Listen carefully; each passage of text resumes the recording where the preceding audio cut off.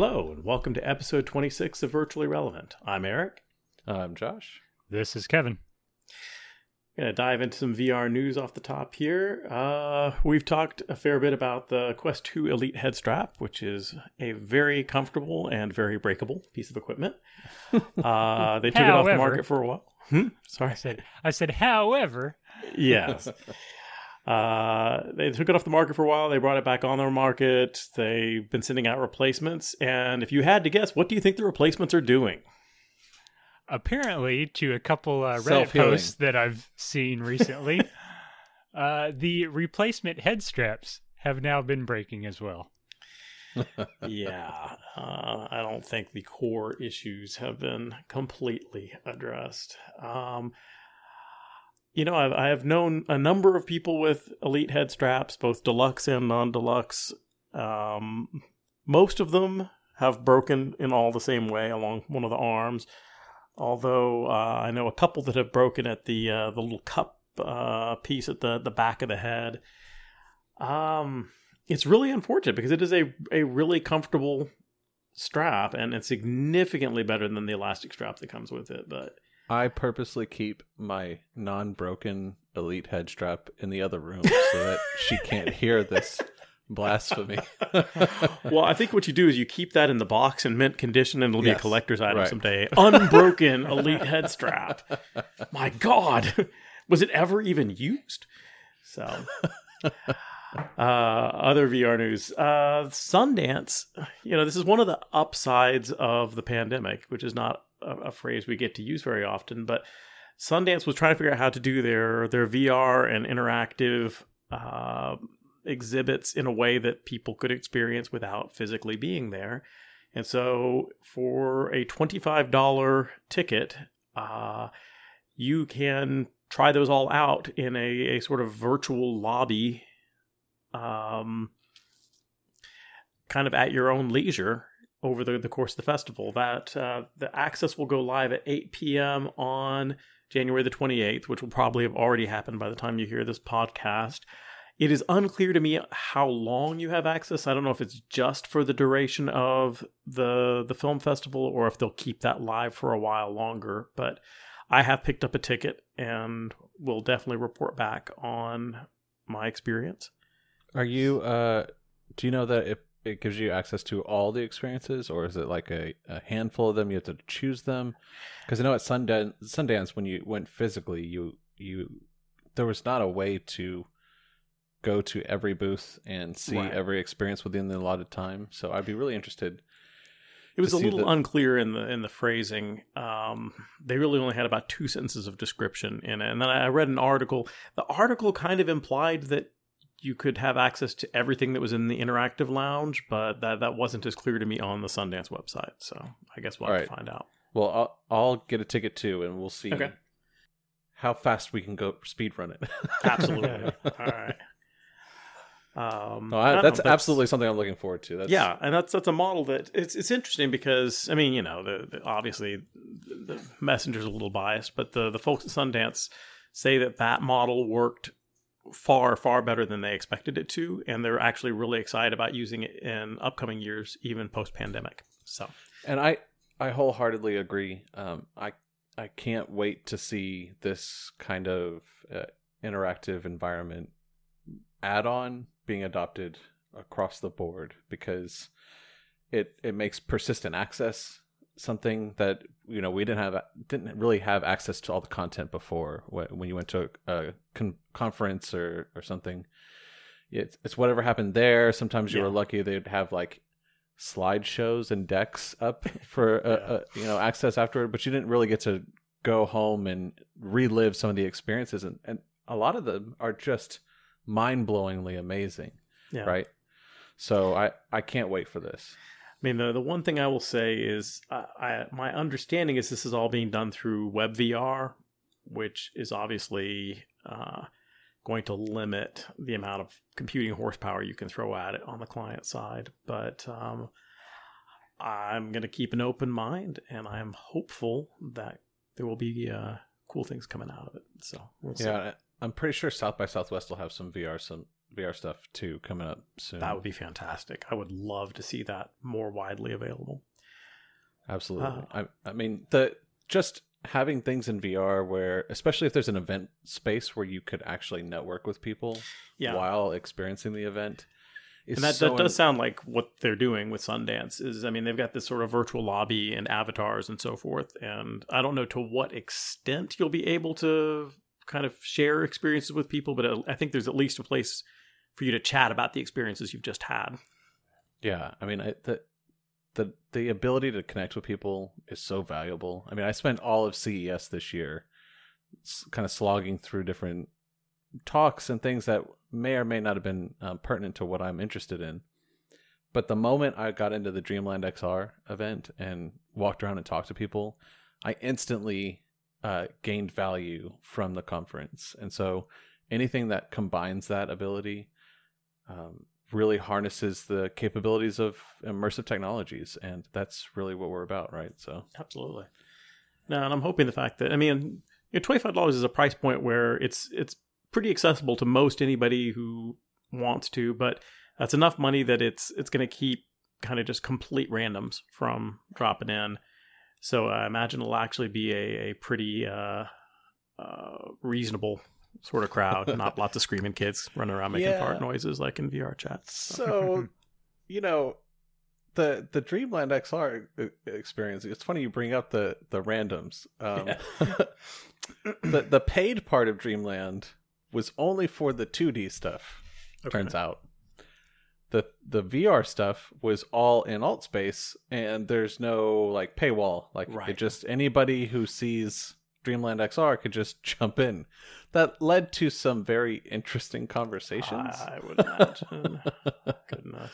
But really, for the whole event, and I was there, I think for the majority of the 12 hours, they only had a couple instances where they had to ban people, and they had plenty of staff and things like that. So I hope people learn from the successes that came out of that event and try to replicate it.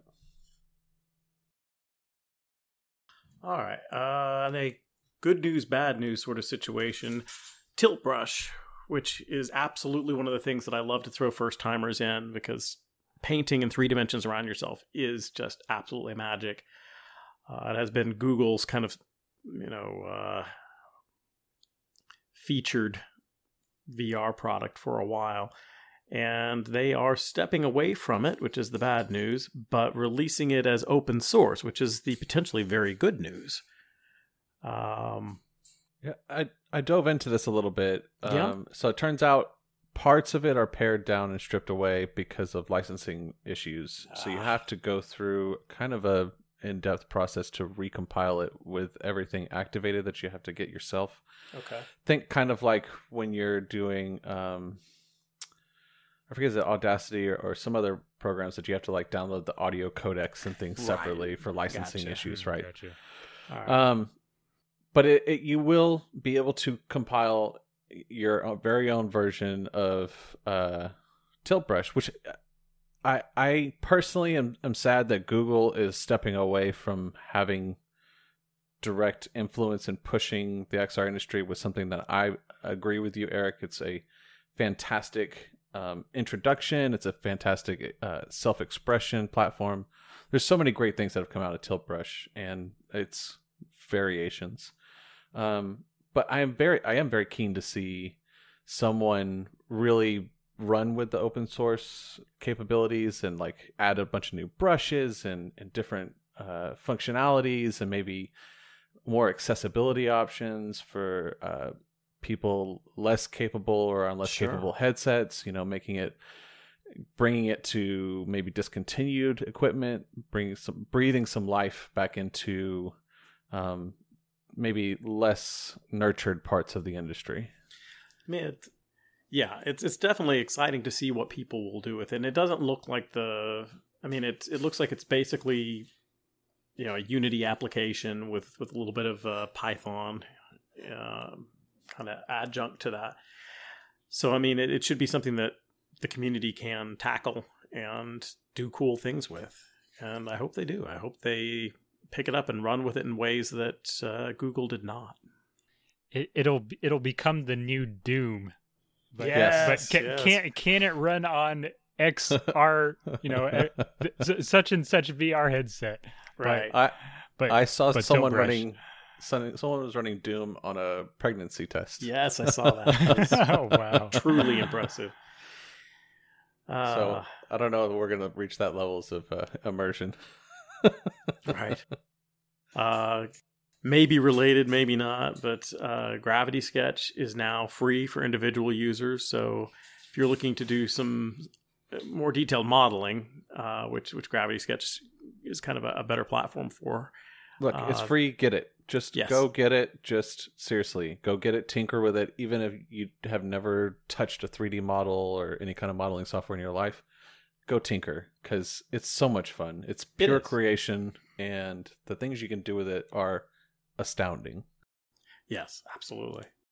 So I'm kind of wondering if we might see a little bit of a surge in how years ago, like Unity and Unreal started to go, free, for the most part, and then they came up with their own revenue models, as well as now a lot of other stuff like that started to become more subscription based, at lower costs, for monthly costs and everything. I'm kind of wondering if we might actually start seeing the same kind of thing kind of implement itself into the VR software side that's more for, business and creation tools and stuff like that. That might be kind of interesting to see. The model makes perfect sense, right? Like if you're a software company and you're spending all this time in software support and supporting individuals and they're all over the place issues, right? The individual user is going to have the most mundane but most taxing on your time, kind of bogging down your resources in your company. So if you give it to the individuals but maintain a pay structure for your bigger clients who are going to need hands-on help anyways, where you build in that service package and you make ongoing revenue for your software development, that makes great sense, and I'm happy to see Gravity Sketch adapt that as well. Yeah, absolutely. And they've said that that's basically what they did is they kind of came up with this business revenue model on the back end, and because that was actually so well funded, they actually were able to release a Gravity Sketch Lite, if you will, version for free to individual users. It's kind of like SketchUp.com/free, right? Like you can go use SketchUp for free, or if you're a student, I think it's like $40 a year or something ridiculously cheap. But if you're a business user, it's something like $700 to $900 a year, right? So that average everyday business user floats the company, and then the rest of the revenue is just, it's nice if it comes, but if it doesn't, then it's still brand awareness. Right. Absolutely. And of course, as with all this, it getting out into the public's hands that much more easily, increases their chance of getting that business revenue later on. You hear that, folks? Kevin says to get Gravity Sketch as well. Because of course that's what I remember with, if you just think about the old, well, not really old, but how like AutoCAD and how Unreal Engine used to be, you're looking at like $2,000 to $5,000 licenses for a year. Right. The average person isn't going to do that. They're not going to go drop a couple $1,000s to mess with something that they kind of want to try out. But if you give it to them for free and then they can learn it and get a good grasp on it and actually start making money with it, and then that ends up going back to the business anyway. So absolutely. Right. It's pretty generous in most cases. Like Unity, I think it's free until you make your first $100,000 or something. I think that's it. Yeah. No, they tend to make fairly liberal policies on what they consider to be commercialized use. They don't want to scare people off if they figure they might just make a few $1,000 and don't really want to deal with the paperwork. Yeah. So I want to say it actually starts at maybe like 10 or 15,000, but even then after that it's like a very, very small percentage. Right. It's only up. I think the highest they even get is, I think, like 15%. I think, or something, and that's at, I think, $1 million, or something around there. But anyway, well, it's worked well because it's made Unity ubiquitous, and so you have a wide pool of Unity developers, and it's kind of become a de facto standard platform for a lot of things, especially for VR. Well, it's also proven to a lot of companies that the free for individuals model works really well. Right. In some cases, right? I'm not saying that every company needs to adopt this. I'm just saying. Yeah. But there are definitely cases where it can work and work well. So, speaking of something working well, yes, VR it's taking off. It's actually the time is now. The time is now. It really is this time. And we've heard that from a lot of quarters. I mean, Valve has been pretty open about the fact that they can't keep the Index in stock, which is pretty amazing for a $1,000 headset. Facebook has said that the Quest 2 is just doing staggeringly well for them, far beyond expectations. But we don't get real numbers out of a lot of those things. Steam, we actually get some numbers out of. Thank you, Steam. They said that they are seeing a big increase in VR users. Who wants to talk about that? Yeah, so I looked into this. They got a couple numbers out for us. Sadly, no one, of course, is still talking about number of actual individual headsets sold. Right. However, Steam came out and said that over 2020, they saw 1.7 million new users in VR, as well as over the 2020 year, the VR. Welcome to the dark side. The Join revenue, yeah, the revenue on VR applications increased by 71%. And a little side note on that is, out of that increased revenue, almost 40% of that was Half-Life Alyx alone. Yeah. And they're working on their next title. That has been the title that has finally, I think, hardcore gamers have given respect. I mean, always has been like, oh, well, VR is cool, but, nobody makes real games in it. And then I think it was one of those Half-Life Alyx changed their minds in a lot of cases. So, and I'm very glad to see that driving uptake. For sure. And I'm guessing that would technically not include that with every Index sold, they gave away a copy of Half-Life Alyx with the unit. So I'm pretty sure that doesn't include that, and that's I don't know. I feel probably there's like 100,000 units alone there.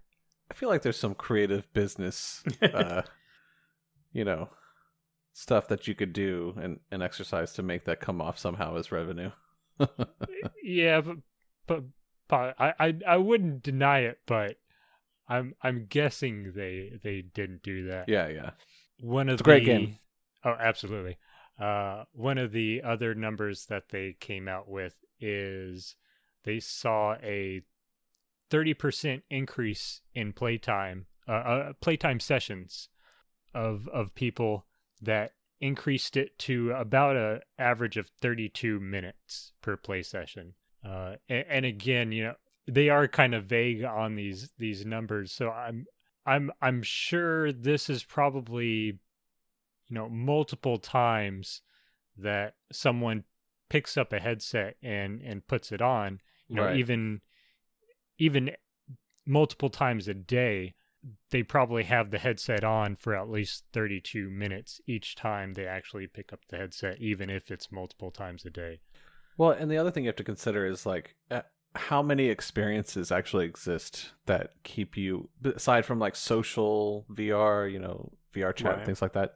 How many experiences actually have more than 32 minutes of cumulative content?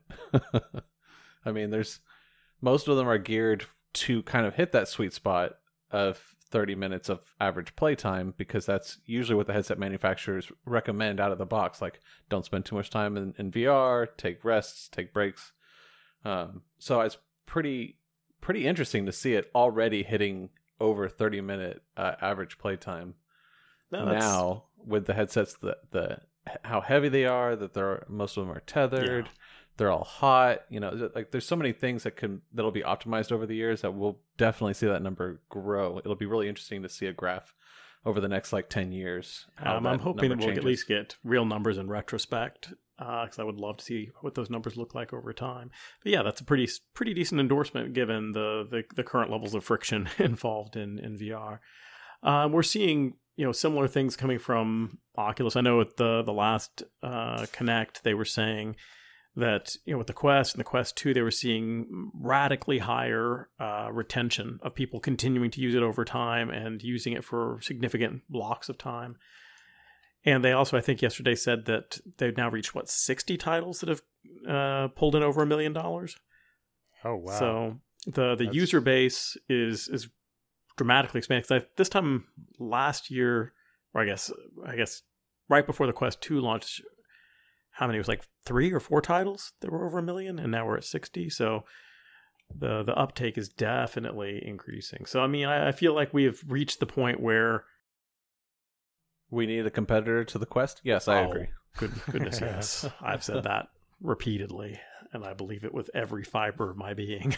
But I love the Quest 2. It is a phenomenal piece of hardware, but it desperately needs a direct competitor. And there may be one coming in 2022, but we can talk about that a little later in that hour here. Magic Leap partnered with Google Cloud. Josh, you want to talk about that? Yeah, so this is a part, I guess it's part the whole 5G push and moving stuff to the cloud. It's Magic Leap also keeping up on its promise that they're going to change the landscape of everything as we know it. Right, but they're pushing themselves into that spatial computing enterprise market, already out of the box, ready for cloud capabilities to, kind of seamlessly go in with maybe pre-existing AI projects or some kind of implementation that needs that elastic computing capability in the cloud, right?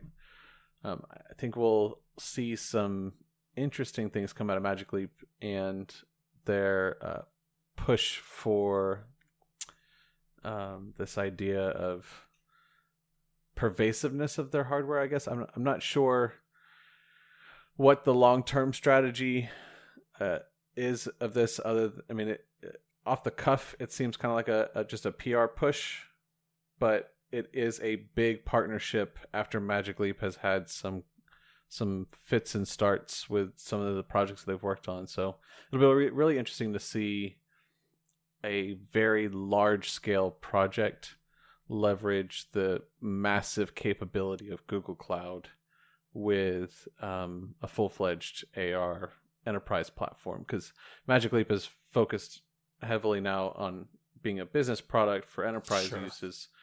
So have they talked at all about a second generation headset at this point? Not that I've seen officially, but that might have flown past my radar, to be honest. In that case, most likely no. It's they're a great company. They have just a massive, like a mountain of innovators and talent amassed there that I really look forward to seeing them leverage in unique ways, because I I think that they're still a very big player in the arena. So it'll be interesting to see what comes out of that collaboration. I know it's early days for AR, but I'm always happy to have more than one major player in this space. I mean, right now, other than Magic Leap, the only serious player is Microsoft. Of course, they're the 900-pound gorilla. But speaking of Microsoft, they've been doing some cool stuff with the HoloLens, and I think they just had a bit of an event. You want to talk about that, Josh? Yeah, they're about to have an event. I guess I don't know at the time of this recording. It might have already happened. It's going to happen on February 9th, and it's Microsoft France actually hosting a 24-hour event focused on roundtables with doctors and apparently it's going to be live streaming surgery using the HoloLens 2 in the operating theater. So it'll be a full day's worth of different doctors, different areas of the world, and different teams talking about how the HoloLens fits into their workflow, how it augments what they do in surgery, how they prep for it, and things like that. So I believe it's open to the public if people want to go check it out. I doubt it's something that you really need to be there for the live stream. It'll very probably be available just on YouTube or something later on. But it is a very cool push for how HoloLens works in the day-to-day, right? Like how it fits into furthering our different endeavors in the different walks of life. All right. Haptics. I think all three of us got to play with their dev kit for their tactile gloves back at the Industrial VR/AR Forum. And they've been kind of the major players on haptic gloves for a while. Back then, they were talking about an upcoming DK2, and now that is becoming available. I don't. So happy I can talk about this. Yeah, please talk about it. I'm assuming you can't tell us the price, can you? It has a price. So I know it does. The Is the price knowable without signing an NDA? It is knowable. So the DK2 gloves are really cool because they've taken the time to like put it through like a design engineering process where they have a lot more refined from the original DK1 version, which felt a lot more like, a engineering proof of concept model. Well, the DK2 is definitely feels like it's something that you implement in research labs, innovation labs, something like the National Institute of Standards and Technology would be implementing to, prove out training things and safety things and things like that. So, and also with it being a backpack, like instead of being tethered to a big box as well as a computer big box. That was probably my key complaint was that you were on a very short tether to a very big heavy box on the DK1. Right. So it's I wouldn't say it's the lightest backpack that you can carry, but it isn't, extremely cumbersome or anything. It's just like wearing like a VR PC backpack kind of Got thing. it. So have you gotten to try their DK2? I haven't yet, but okay. I will soon. Well, please report back when you do. I would be are now partnered with them, so we'll be doing some fun things. That would be excellent. No, I love that they are tackling some of the difficult problems. Haptics are absolutely some of the difficult problems, and they've got a lot of cool things in the works. None of it, feels like it is quite where one would want it, but I mean, this is like locomotion. It's one of the ones that's going to take a while to crack completely. So these sort of incremental steps can definitely have some huge applications in certain niche areas before it goes to something that's mainstream consumer. Yeah, I'll say so. Like not to circle back too much to Dreamland at CES, but Joe Higgins, one of their C-level executives over at Haptex, fantastic person, great person to talk to about the industry. He was on a panel talking about the gloves and saying that whereas a lot of companies are trying to stair step into the industry, or they're trying to solve a lot of problems all at once, they made the very focused decision to solve one of the hardest problems in the most in-depth way possible, right? Like they wanted to make the best possible gloves you could potentially imagine for immersive realities. And I gotta say, since their DK1, they've nailed it, right? As for that time in the industry, for the amount of R&D that is available to them, they've made the best damn possible gloves that you could put your hands into. They're clearly ambitious. I mean, they're not just goofing around. I mean, these are still very much kind of high-end industrial things, but right. I hope it will trickle down to the rest of us as it refines and improves. Exactly. I mean, it's the same concept of the technologies that were invented by the different contractors for NASA, right? Like the technologies are bespoke and they serve a certain purpose, but they have to be done to beyond imaginable spec of accuracy or tolerances or what have you. And that's kind of what haptics is following in, right? They're the forerunners of this concept of beyond your skin's capability of recognition of how the different pressure sensitivities and how many points of input your skin can actually detect at once. Right. And they build beyond that, right? So I definitely see the form factor getting smaller and cheaper and more prolific as the years go on. Here's hoping. Do you know if he was with Haptics before it was Haptics, when it was still Axon? I don't know. Okay. To be honest. But either way, kind of the point that I'm trying to allude to is you mentioned that, they're trying to come in and solve basically one of the big problems without stair stepping, just getting straight to it. Haptics, it was Axon before it was Haptics, and their big thing that they were kind of known for, that they were kind of starting to work on, was the full-on like VR exoskeleton suit on the end of a robot arm. I'm sure that's still their end goal, but as of right now, by tackling the gloves, it's a huge part of that puzzle.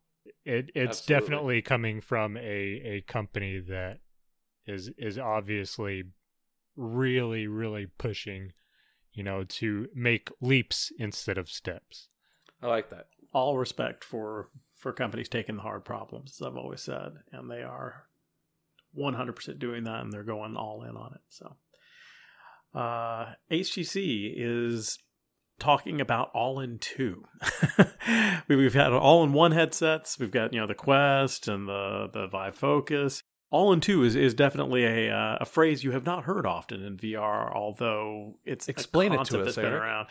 Well, I mean, the idea is to have something that can potentially tether to a secondary portable device like a phone. I think is the basic idea. Is you can be running independently or attached to.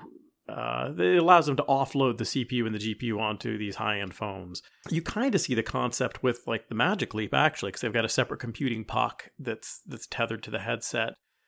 But I think HTC's direction is more of a phone-tethered one, right? Yes. Okay. I think that's what they're talking about, leveraging either smartphones or some kind of a 5G home pod kind of device. Gotcha. It's an interesting concept. I mean, Gear VR made me cautious about using phones as the backbone for VR, because you don't control the entire hardware and software ecosystem. And VR is so sensitive to latency and interrupts and so forth, whereas phones are very much designed for a million things to be happening at once and taking priority over each other. Plus, phones are also not really designed to be running at their full max spec all the time. They overheat. They have to dial down. I'd really be interested to see Samsung come out with a all-in 2 solution rather than a Gear VR where you slot the smartphone into it. Yeah. A headset that had its own CPU and onboard storage and stuff. Right. But that was like a 4-core sipping power kind of thing. Right. For menial tasks or day-to-day operation kind of office, like virtual desktop kind of things, versus like when you wanted to play a game or something, you needed to use a smartphone to ramp up power. I mean, in theory, it's a fabulous idea because we're all walking around with these extremely expensive high-end computers in our pocket, and so it seems silly not to make use of it. As a practical matter, I am cautious, as I said. I would love to see something amazing happen in that space, and I'm all about people trying all these different paradigms, but it is probably not a direction that I am as optimistic will pan out as I wish I were. Well, I think if we do some really crazy prognostication here and try to look into the future of tech, we can see all the chips getting smaller, more heat efficient, more battery efficient, more power efficient, I should say. And so eventually we're going to need to like narrow down how many devices are going to actually have to have all that processing power, right? Like you don't really need to have that powerful chip in every single device if you could share that power, that processing power, with the devices around you.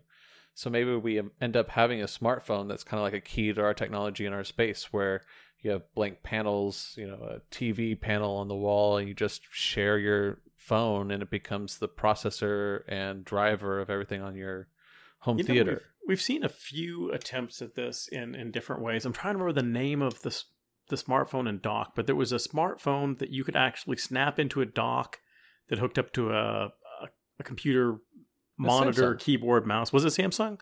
Yeah, Samsung. Yeah, Samsung DeX. There you go, DeX. Yeah.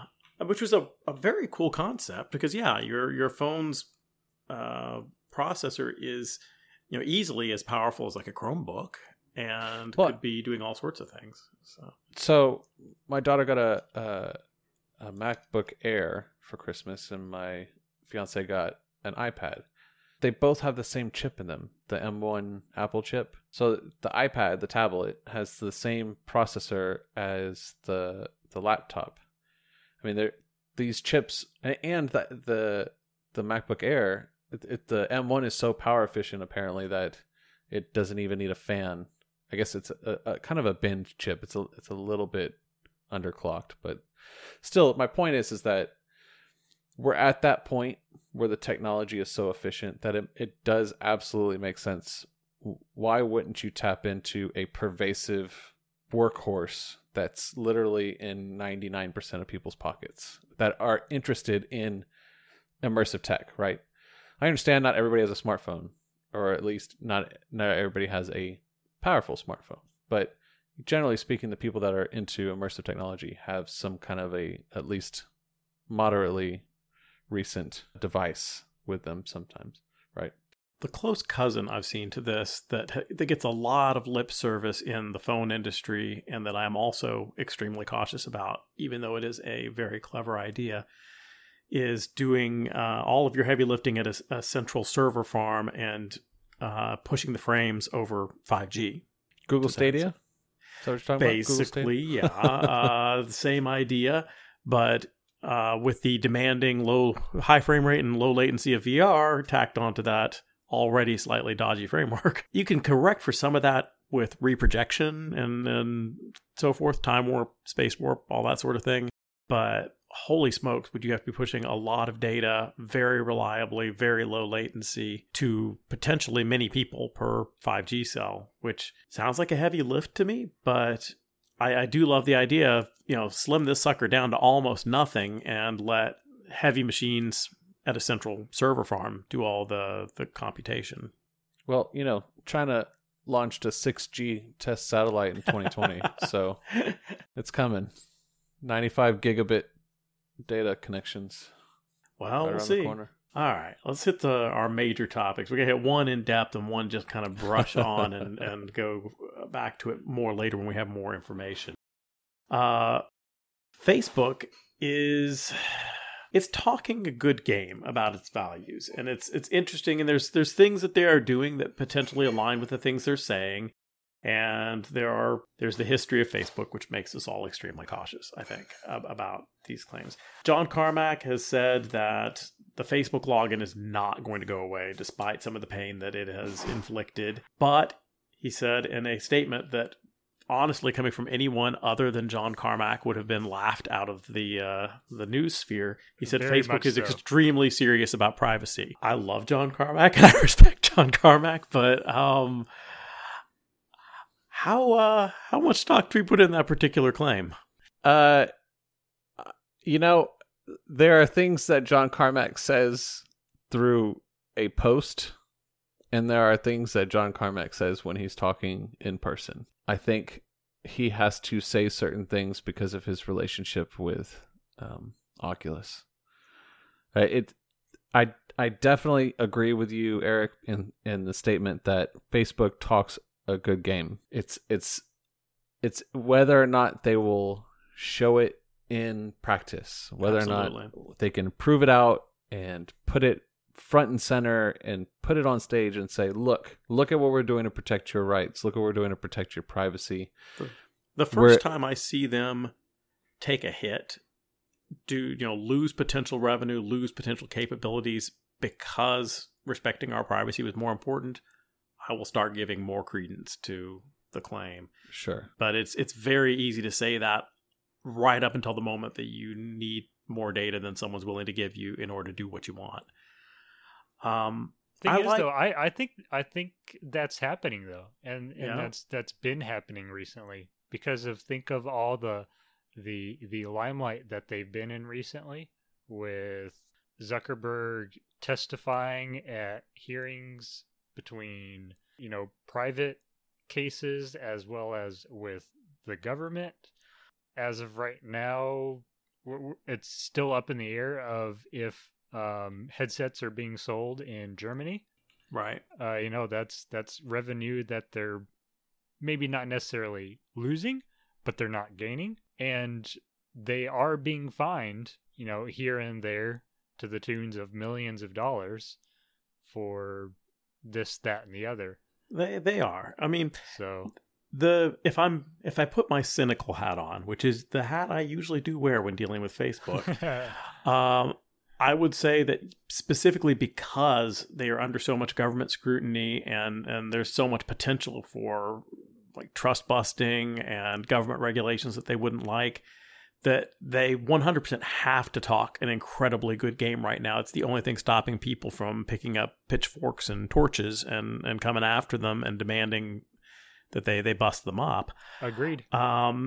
But whether that means anything or whether they're just trying to get enough of a foothold in the ecosystem that it's unimaginable to damage them at that point. It'd be like, breaking up Microsoft at the height of Windows.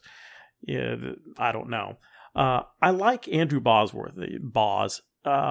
He is a very human center to the Oculus portion of Facebook. And whenever he gets out on stage and talks at Connect, I like all the things he's saying about being very human-centered and human-focused and working backwards from what people want and need versus working forwards from their assumptions. And he has doubled down on that recently with discussion saying that they're going to start with the assumption that they cannot collect, use, or store any data, and that the burden is then on them to demonstrate why they are required to have that data for the product to work. And he said that he wanted to differentiate their products on the basis of privacy. I would argue that Facebook's products are already differentiated on the basis of privacy, but not probably in the way he meant there. I don't know. I mean, it's some of the things he's saying are absolutely the right things, but Facebook has a history. That they do. So I'm cautious, but there are even a few concrete signs that they are maybe actually leaning in a more open, customer-friendly direction, I say, as they shut people down for not having entirely up-to-snuff Facebook accounts when they log in. They are going to start allowing unlisted apps to be distributed through their platform, which takes it kind of out of the walled garden. It already had that capability on the desktop, but it really did not on the Quest. You had to set it up for side loading and set up side quest and then copy stuff on.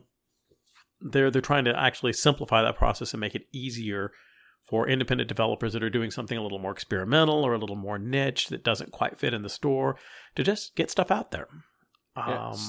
So that's real quick, positive. Real quick, I just want to give the excerpt that's floating around about what Bosworth said. Sure. So he said, starting in January, we are changing the way we approach product development in Facebook Reality Labs. Instead of imagining a product and trimming it down to fit modern standards of data privacy and security, we're going to invert our process. We will start with the assumption that we can't collect, use, or store any data. The burden is on us to demonstrate why certain data is truly required for the product to work. Even then, I want us to scope it as aggressively as we can, holding a higher bar for sending data to the server than we do for processing it locally. I have no problem with us giving users options to share more if they choose to opt in, but by default, we shouldn't expect it.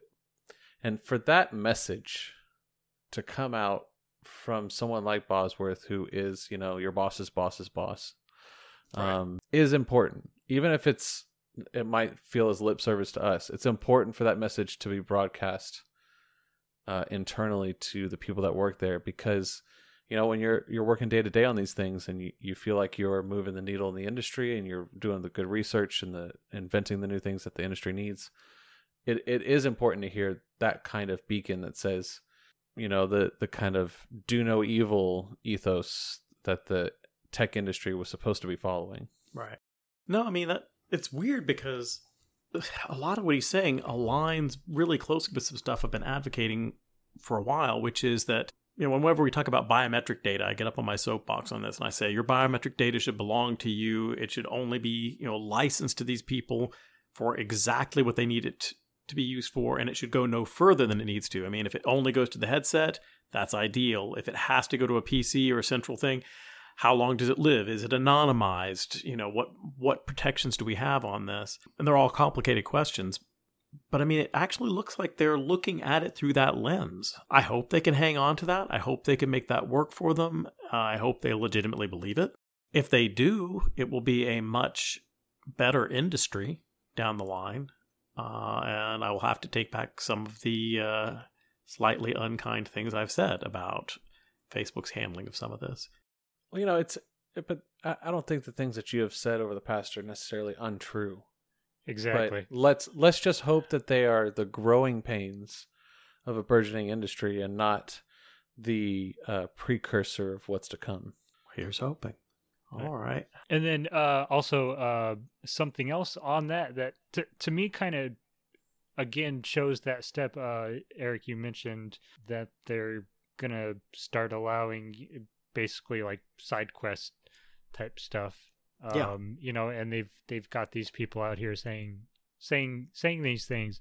Is they've also come out and said that in February they are going to start multiple user account support. Yes. On headsets, which people have been rallying behind, as well as from a point of it kind of shows good faith. As well as it's something that they've been worried about because they don't want to get banned. They don't, Right. People have been worried about, okay, well, say I give my headset to my friend for a while and, they go out and do something dumb and then I get my whole account, suspended for what my friend decided to do, not really knowing that this was going to happen. Or you should have bought him his own headset. If you were a good friend. Of course, that's what they want you to do.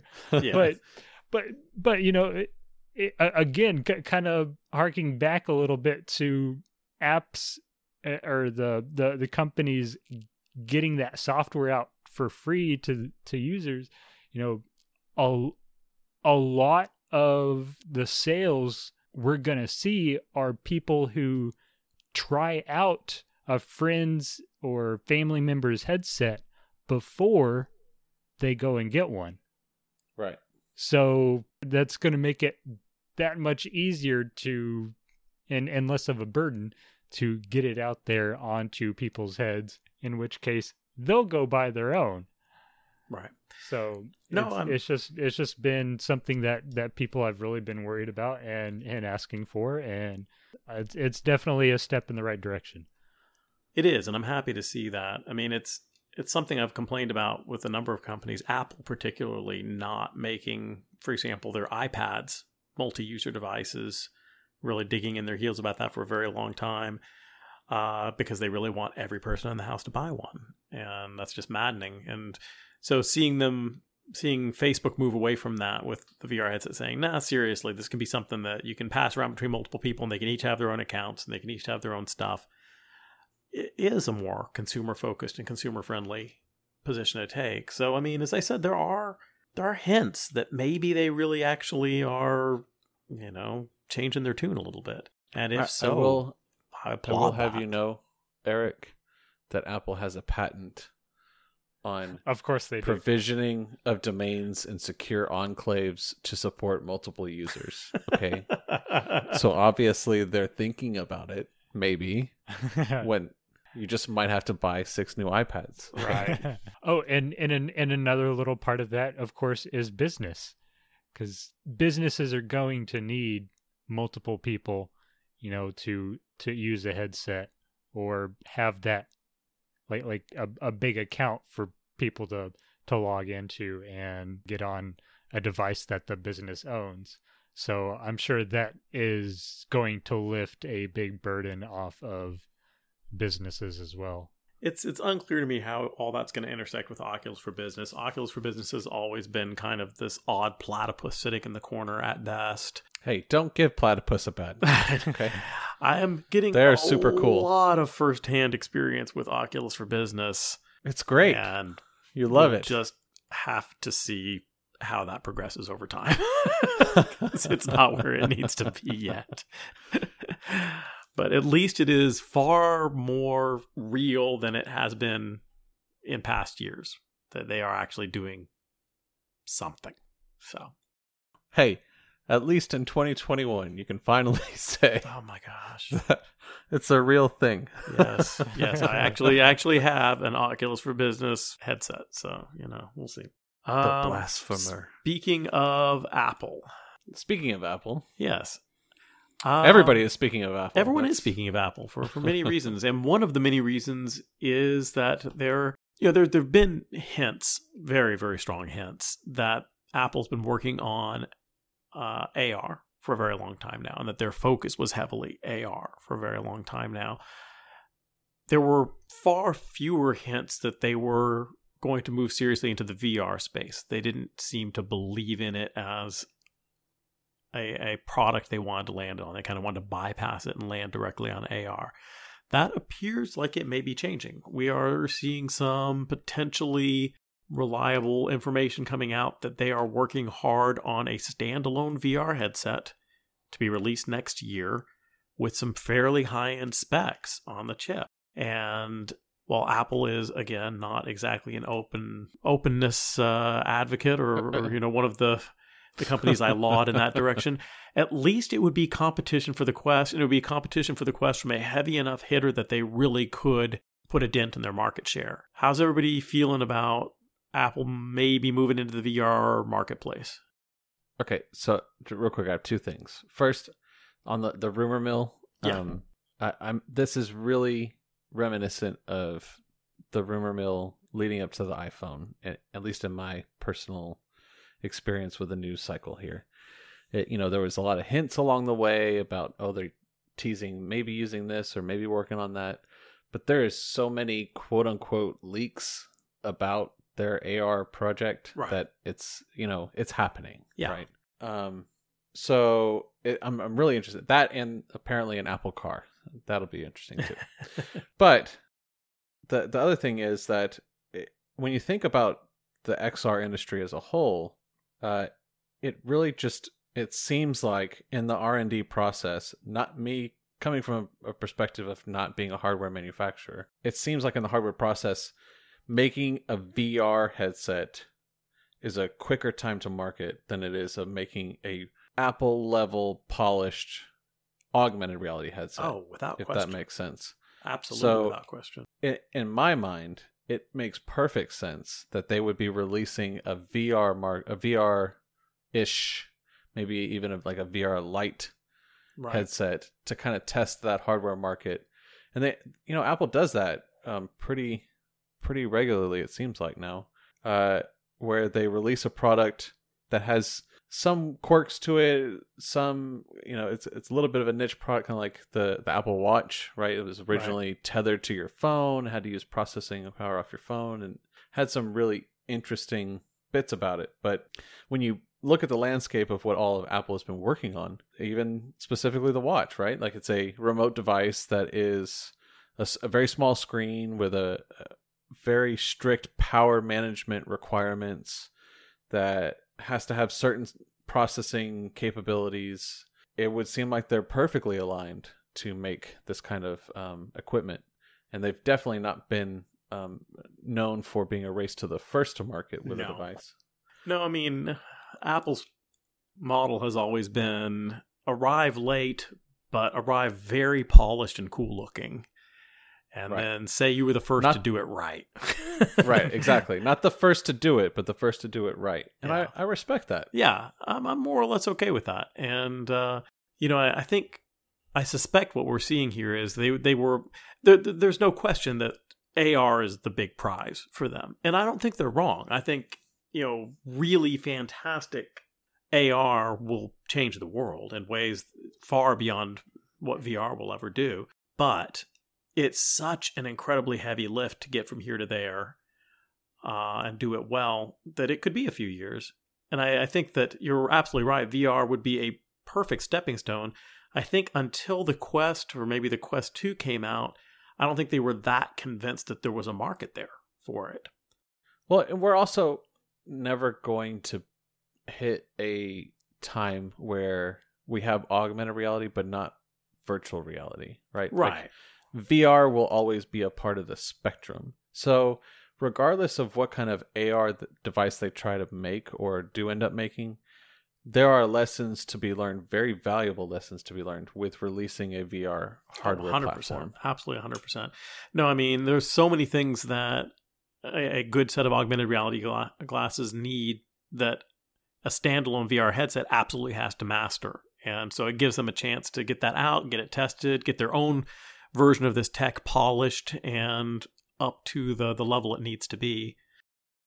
And also allows them to do what they love to do best, which is release a new product every year. That's true. Well, I am excited to see what they come out with. Hey, they hit over $100 billion in sales. Like, that's freaking nuts. Okay, they clearly know how to make a product that works, that people buy. Absolutely. My only question is, am I going to have to develop for it on a Mac? Because that's been a barrier for me developing on any of the iOS devices. So I guess we'll just have to see. It's time to buy a Mac. I don't really want to buy a Mac. Yeah. Although it's funny, Microsoft, I think like Microsoft developer Twitter or something like that, put out a tweet that said, "Tell us you're a developer without telling us that you're a developer." And one of the top responses was, "I'm running Linux." Yeah, there you go. Yeah, that's pretty solid. All right, I think we're all pretty much in agreement on it. I think a few points to pull out of that is, we've said for a long time that at the VR meetups and everything, we all pretty much see that AR as a whole is basically where the market is going to end up in at the end. That, eventually when AR gets to that point where it's good, then it'll basically kind of push VR out, because it'll be able to do everything that VR can do, plus it being able to do AR. right. As well as we've also talked about is like, okay, so why do we see so much development on VR and not as much as AR? Because it's that much more difficult to get hardware and software done and done well for AR than it is VR. Absolutely. Right. Things are very much more structured for VR. So I think that what Apple is doing with all this is basically, again, like y'all were hinting at, is I also think of what Microsoft did and the Windows Mixed Reality. Basically, what Windows Mixed Reality is a cheap solution to develop for the HoloLens. Yeah. Like that's really what it was for. Like, Right. and Microsoft themselves didn't actually make any of the headsets. Right. It was they just gave all the other companies, the specs that they needed to be at, and that I can think of. It was basically the first VR headset that had AR capabilities, and again, Right. specifically so that it could be used to develop for the HoloLens, because the HoloLens was what at that time you were looking at, I think $5,000 for a HoloLens when it was had 3. Okay, I thought it might have been 5,000 when it first It's came expensive. out, and then it dropped to 3 a little bit after that. But yeah, that's that's crazy. Again, to possibly try and develop for paying $3,000 for the headset and not sure if what you want to do is really possible or anything like that. So I think that Apple's VR headset is really just a way to prepare and get data for their AR systems. I'm sorry. You're right, Kevin. It was $3,000 for developers and $5,000 for commercial use. Okay. Well, yeah, we're both right. So, but yeah, I completely agree with what you're saying. It's the AR hardware. It's just a harder problem to solve, especially at this current juncture. Even with Apple making their own silicon and their own solutions, I think to get to the point where Apple feels like it's Apple worthy. How many times can I say the word Apple in one conversation? The market needs to mature some more. It needs to get a little bit more sturdy under the legs of very slimline, power sipping, efficient platforms for augmented reality, like glasses that look like glasses, right? Yeah. And to be brutally honest, VR puts out some sexy solutions, whereas augmented reality is like, you have a text message, you have an email that came in, there's some cool things you can do with AR that's irrefutable. But I think when people think about immersive realities, the first that comes to mind is virtual reality, and within that, the first that comes to mind is some kind of entertainment of some sort. And there's a lot more wow factor to putting on, I think, an Apple VR headset. Yeah, at the moment. Right. At the current juncture in January 27th, 2021. Let me please put that out there. So help me tomorrow. Like, right. The world's best AR thing. Yeah. No, I mean, I think there are some absolutely incredible things that will be possible in AR long term. But right now, yes, for the wow factor and bang for your buck, VR is absolutely the way to go. And I love the direction Kevin went with that. Is this is your cheap dev kit for the Apple AR glasses. Do you think that they will lean more aggressively into pass through to facilitate that? Oh, absolutely. Okay, I hope so, because that gray area with pass-through VR or pass-through AR is one that I find very, very exciting. It means that we can actually play with what AR will look like once they solve all of the hard physics problems of optics and weight and power and so forth.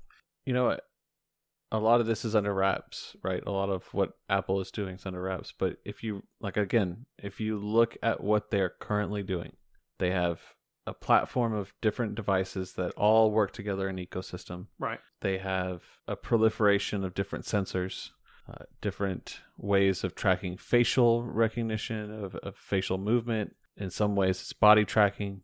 LiDAR sensors now on a lot of devices coming out. So all the pieces are in place to just bundle it together and make this XR device. So it makes perfect sense for this stair step to happen, and I would be very surprised if this isn't how it played out. Well, but I'm excited to see what develops. Apple is the market master at making things look socially acceptable and feel really good, which are both things that the market needs very badly right now. So looking forward to seeing what comes of that. And if it means that Oculus has a real competitor, that's absolutely even better. Do I wish it was a competitor that was a little more oriented towards openness? Of course. But I will happily take Apple being the second one to throw their hat in the ring, because they've got the power, the hardware connections, the software connections, and the incredible staggering amounts of capital to really compete even after the Quest 2 is well established. Look, their main competitors as far as aesthetic are the HoloLens and the Magic Leap. Well, yeah, on the AR side, I love both of them. It's not a high bar. I love both of them. I mean, I am not not a person who worries much about what he looks like in VR, but I would hesitate to walk around in public with a HoloLens on. So, But, all right. Well, we will, I'm sure, revisit the Apple VR question more as more information leaks out publicly. We're working almost on pure speculation at this point. So, but that is huge, huge news with potentially huge, huge implications. So until next time, thank you guys for joining us. Stay safe, do cool things in VR and AR, and tell us about them. Yes, please tell us all about it. And if you have requests on things you want to see covered or topics you want deep dives, reach out to us. What kind of avatars you would like to see Kevin posing as in VR chat? Well, I usually run around as a stormtrooper, so... Shocked, I say. Yeah, really. But what about a stormtrooper with Pikachu as a head? Oh. Let's do some crossovers. Come on. I think I've seen one where he pulls off his helmet and it's a Ugandan Knuckles head underneath the helmet. Of course.